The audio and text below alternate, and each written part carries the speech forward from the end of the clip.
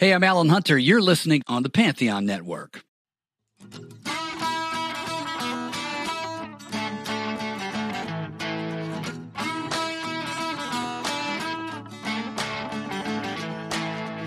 Welcome to All Music Movies, a part of the All Music podcast series and a companion podcast to All Music Books Deep Dive. Here, we explore music films and documentaries rather than books, and there are so many great ones, old and new. In fact, these days, there seems to be a new music film or documentary every week, so we're very excited to explore this area. I'm your host, Steve J., so grab your popcorn, sit back and relax, enjoy the show. Let's talk music documentaries and films.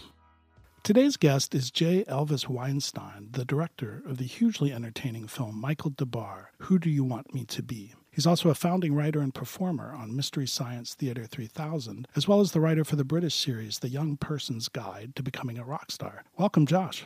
Why, thank you.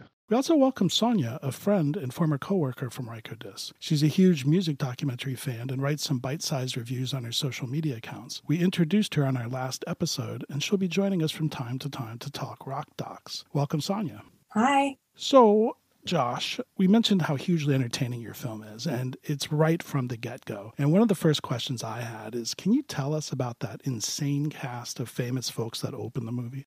Well, first of all, thank you. And yeah, I mean, it was, we've got, just shooting off the top of my head, it's Gabriel Byrne, Steve Jones from the Sex Pistols, John Taylor from Duran Duran, Ed Begley Jr., Don Johnson, Pamela Des Barres, and more. But, you know, honestly, most of those gets were, hey, Michael, could you call this person and ask if they'll do an interview with me? And the answer was almost always yes. That's amazing. Was there anybody that you wanted to interview but were unavailable for whatever reason? There was a couple people, but there was no hard nose as far as I recall. There was more, I can't do it now. Holly Knight was someone who he wrote the song Obsession with that just couldn't schedule it. How does he even know Gabriel Byrne? They did a movie together. I think it was A Simple Twist of Fate. Oh, fantastic. Yeah, I loved what he had to say. And he loves Michael. He really does. Yeah, and Don Johnson, I mean, it was amazing to see that they were such tight friends. Yeah, they were all really generous. And I'm very grateful. They all gave me the time.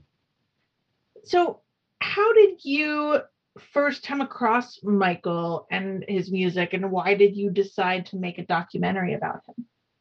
Well, there's sort of two tracks. There's how did I come across him as a consumer? It was first on WKRP in Cincinnati as a kid. But then when he became the lead singer of the Power Station, I was a teenager at the time, and so I cared about such things. And so I could tell that like the MTV VJs like kind of knew who he was, and so I was like intrigued. And then they would talk about Detective, and then they showed a clip of the WKRP thing. Oh, that guy! I was sort of always slightly intrigued by him. And then he and I worked together on a show you mentioned, My Guide to Becoming a Rock Star, which was an adaptation. We did an American version of the British series. And Michael played the main character's father. Johnny Rotten played the father in the pilot. Johnny Rotten turned out to be difficult, unsurprisingly. And so Michael came in and filled the role. And that's where we really became friends, was on that set. We were shooting in Vancouver. How did it turn from that to let's make a documentary? I just sort of became fascinated with him hanging out because I would watch him talk to the young actors and he'd tell them Sidney Poitier stories. And then I'd watch him hang out with the crew members and he'd tell them Led Zeppelin stories, and he was just like holding court, but in such a generous way to everybody. And then he would then turn the tables and go, well, what about you? And he would listen to the person. As a stand-up comedian, I'm sort of an observer by nature, but I loved his particular brand of what I came to call benevolent narcissism. Well, it's funny because my mom was a huge Sidney Poitier fan, and I came across him in that movie, but didn't know who he was. And then years later, I actually saw Detective open for Kiss, I believe. And I didn't know who he was, didn't relate the two, one of the things I loved was the title of this film, and even more so after seeing it, because he's all of what you just said. But at the beginning, I didn't recognize that it was taken from his biggest hit. Whose decision was that title? That was mine. Very good. My working title initially was Michael Des Barres, You Should Make a Movie About Me. And then this one just came to me and was so thematically nail on the head that I couldn't walk away from it. It's funny. I think maybe you and I are similar in age because you mentioned the Power Station. And I was a Power Station fan, but I think maybe he did such a good job, replacing Robert Palmer on tour that I didn't even realize that it was him. That was a pleasant surprise for me to learn about him. And he just has so many lives. I mean, how many record deals did he have? 5, 6? I basically think of it. He's basically had at least a record deal in every decade since the 70s. It's amazing. I love that he wrote Animotion, and I love that he said that it's one of the many, many things that helps him pay the bills. And how did he refer to it as not quite Elton, but doing the trick? Yeah. Do I ski in Stad? No. Is it Sting money? No. So I worked a bit with you and Michael Des Barres on the poster for this film, and just from that little bit of interaction, and with me and him, it was mostly via email. I'm going to guess he was totally open to having a documentary about himself. He was totally open, and when I say totally open, he was completely hands off in terms of the content of it. He did not see it until there was virtually complete cut. Did he express any hesitation or anything? I mean, he seems like, as you said, make a movie about me. I envision him saying it's about damn time. He might have thought that, but he was ultimately pretty humble about, I think, seeing it presented. And he's someone who's lived a very fragmented life. And some of this information, I don't think he's ever thought of sequentially like this. You know what I mean? So I think there was lots of revelations for him along the way. As I was saying, it's like he plays to his audience. Who's ever in front of his face, he's seducing. He learned very early on in our process that the way to seduce me was to be surprisingly honest and self-aware. Those are the things that turned me on as an audience. And yeah, so he doesn't seem like anybody that would hold anything back, really. No, but the thing I had to unravel with him was 40 years of magazine interviews, because he kind of already had an answer ready to go for a lot of things. So I had to blow all those out and then sort of re-ask the questions that I wanted more considered answers to. And he was more than game to do that. And he's such a smart guy. It's not like I was fooling him, He understood what I was going for. And I was going for the story of a man rather than the story of a career, really. I mean, you can tell he sort of softens his long sobriety, and he softens up a bit, I think, when he starts to talk about his son, which is really sweet to see. The most surprising outcome of this story is that he did grow up. Through all of this, he got better and learned from these things and is a more fully formed and beautiful person at this age than he probably was at any point along the line. You mentioned that there are very few conditions or boundaries, because at one point he calls his role as Murdoch on MacGyver a chameleon and a master of disguise. And I'm not sure that's not about himself. Well, I think it's certainly part of the reason he was so effective as Murdoch, for sure, But yeah, no, I mean, I think it's all about reinvention for Michael. And like I said, because he's so smart, he can see the whole field in a lot of ways in terms of what he has to be right for the part, literally or figuratively. And he's been a lot of things, that's for sure. Yeah. It looks so good, by the way.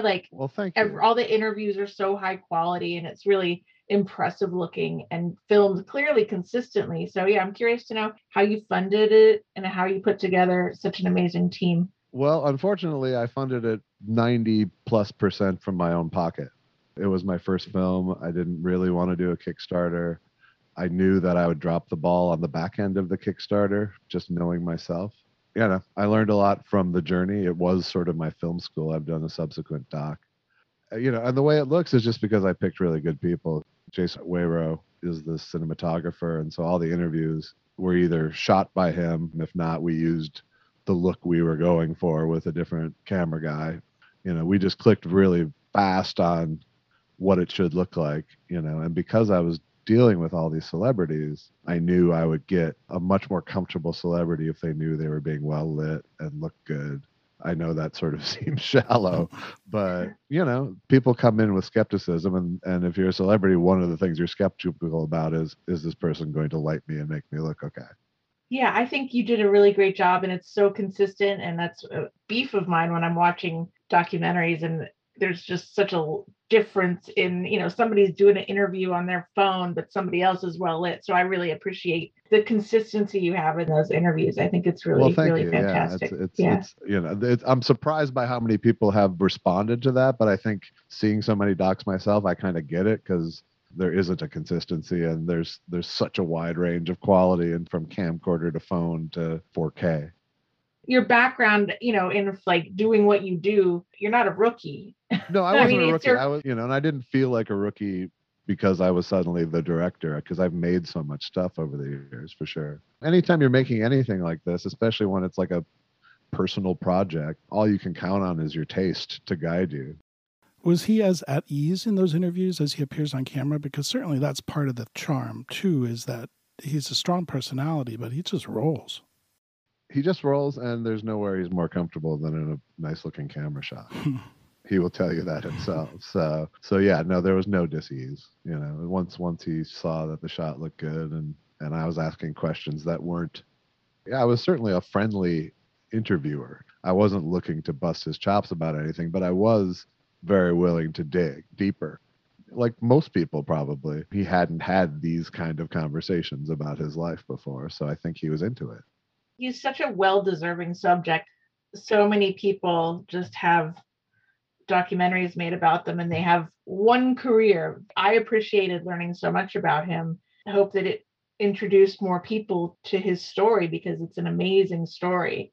I backed it up a few times, but he said he was a gigolo for a bit, right? Yeah, that's pretty much the upshot.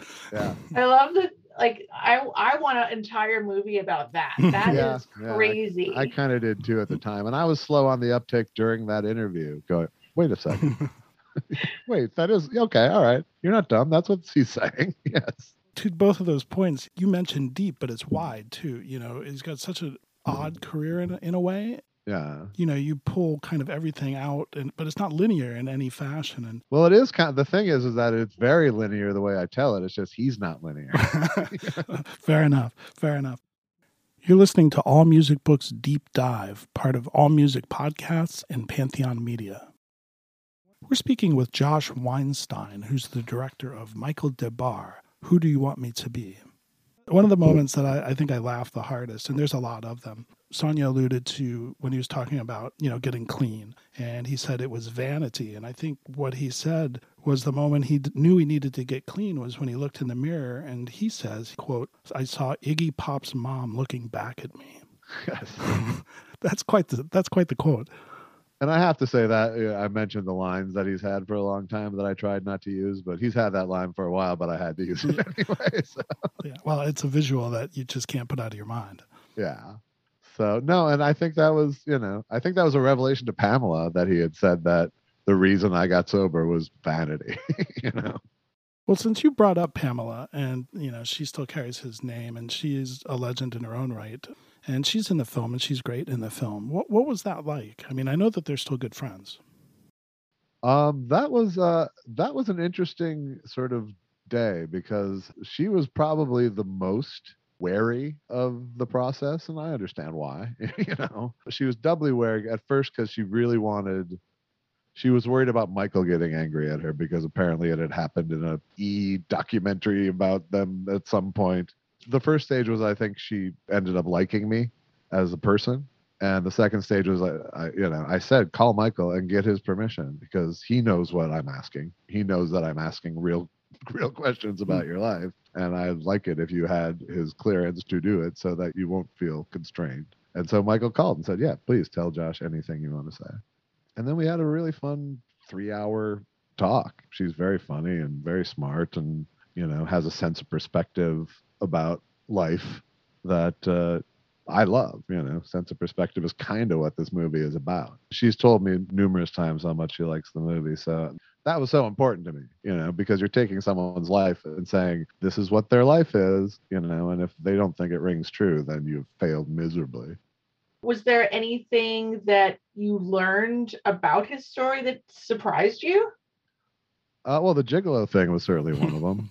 No, I was telling the story earlier about how we met on this show, and at the time we had discussed writing a book together that would have been essentially this same story. And so I got a chance to like get together with him with a tape recorder and ask questions. At a certain point, we both kind of realized we don't want to write a book, and we both got busy and we kind of drifted apart. And then probably 10 years later, we met on a radio show we were both guests on. And Michael and I were talking afterwards, and I was like, I don't know why I was thinking we should write a book. What we should have done was a doc. In fact, we should still do a doc. And of course, his answer was yes. And literally within about 3 weeks, we were shooting our first interview. He went to Japan and reunited with Silverhead, which didn't end up in the movie because it just would have thrown way too much heat on one weekend in a 70-year story. But it was where I interviewed all the members of Silverhead and got all those interviews. But once I realized that trip was happening, I sort of dove in whole hog, because it was like, if I'm going to do this movie, I have to go to Japan and shoot this, whatever it is. And once I've made that commitment, now I'm really in and I'm going to make the movie. So it kind of snowballed in that way. It's interesting because you did mention getting the story right, being honest and all that. And, Pamela's book is just probably the first of its kind. And I remember that might have been one of the first rock books I read it, it was probably college age maybe. Right. I'm not surprised that she would want to keep the story straight and with Michael and all of that, because that's a very honest book as well. Yeah, it is. At first, I was sort of taken aback that she wasn't in the mood to be candid.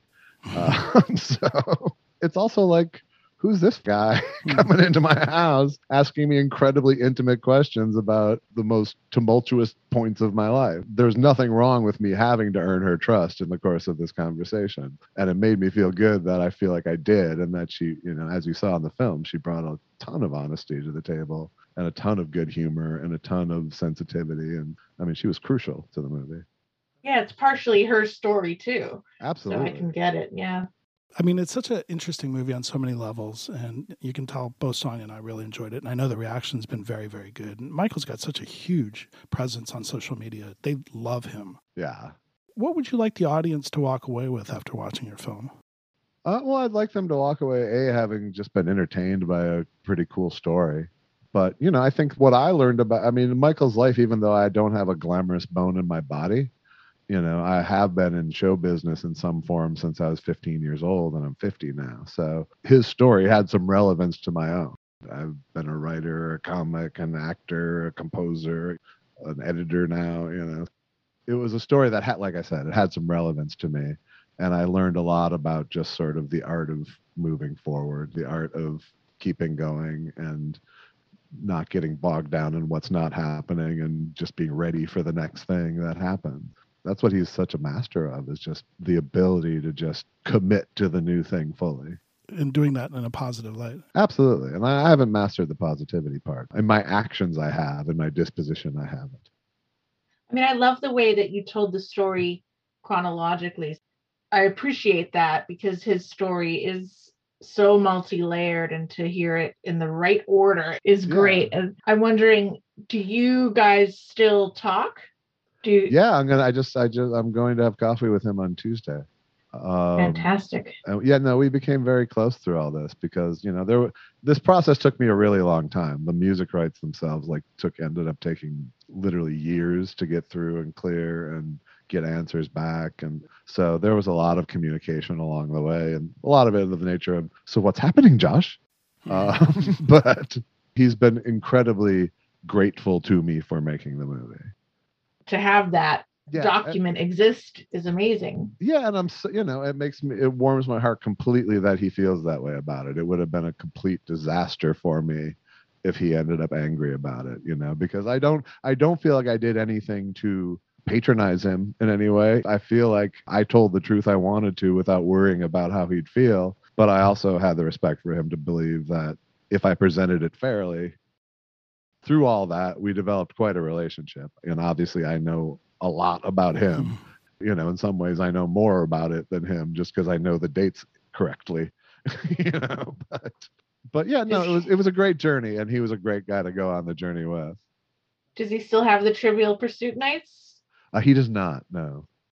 That was an amazing story. And, it's interesting because Michael does have an ego, it might appear, but when he talks about all these famous people playing in this room together, it's just so interesting.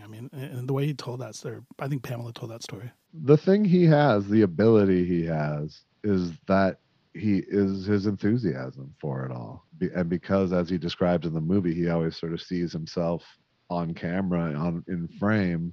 I think to see himself in that room with all those people, he was both excited and a fan. And I think he felt like, yeah, this is just about right. So let me ask you, I know it's gotten a great reception out there, but for our listeners, where can people currently watch this film? Where is it streaming? It is streaming for rent and purchase, and on DVD. You can get it at all the standard where you go to buy a movie, Amazon Prime and Blockbuster, iTunes, and I hope Blockbuster. If there's still a web presence, I hope there's something to click there. Yeah, it's not streaming on any of the streamers, but it is widely available. And you mentioned that this was your first documentary and that you've since made another one. I would love to hear about that one and to also talk about what is next for you. Well, yeah, the other one is called I Need You to Kill, and it's about the sort of emerging stand-up comedy scene in Asia, told through the eyes of 3 American comics who go over there to do shows in these various scenes, including Tom Segura and Chad Daniels and Pete Lee. It actually came out before Michael Des Barres, but I made it after I had wrapped Michael Des Barres and was waiting for music rights to come through. Music rights. We've been speaking with Josh Weinstein, who's the director of Michael Des Barres, Who Do You Want Me to Be? It's a fabulous movie, and you should definitely check it out. Thank you so much. It's just so much fun to watch, and I think everyone here certainly agrees. If you have anything else music-related come up, please get in touch with us. We'd love to have you back. You're great to talk to. Thanks a lot. All Music Movies is part of the All Music Podcast series and a proud member of the Pantheon Podcast Network.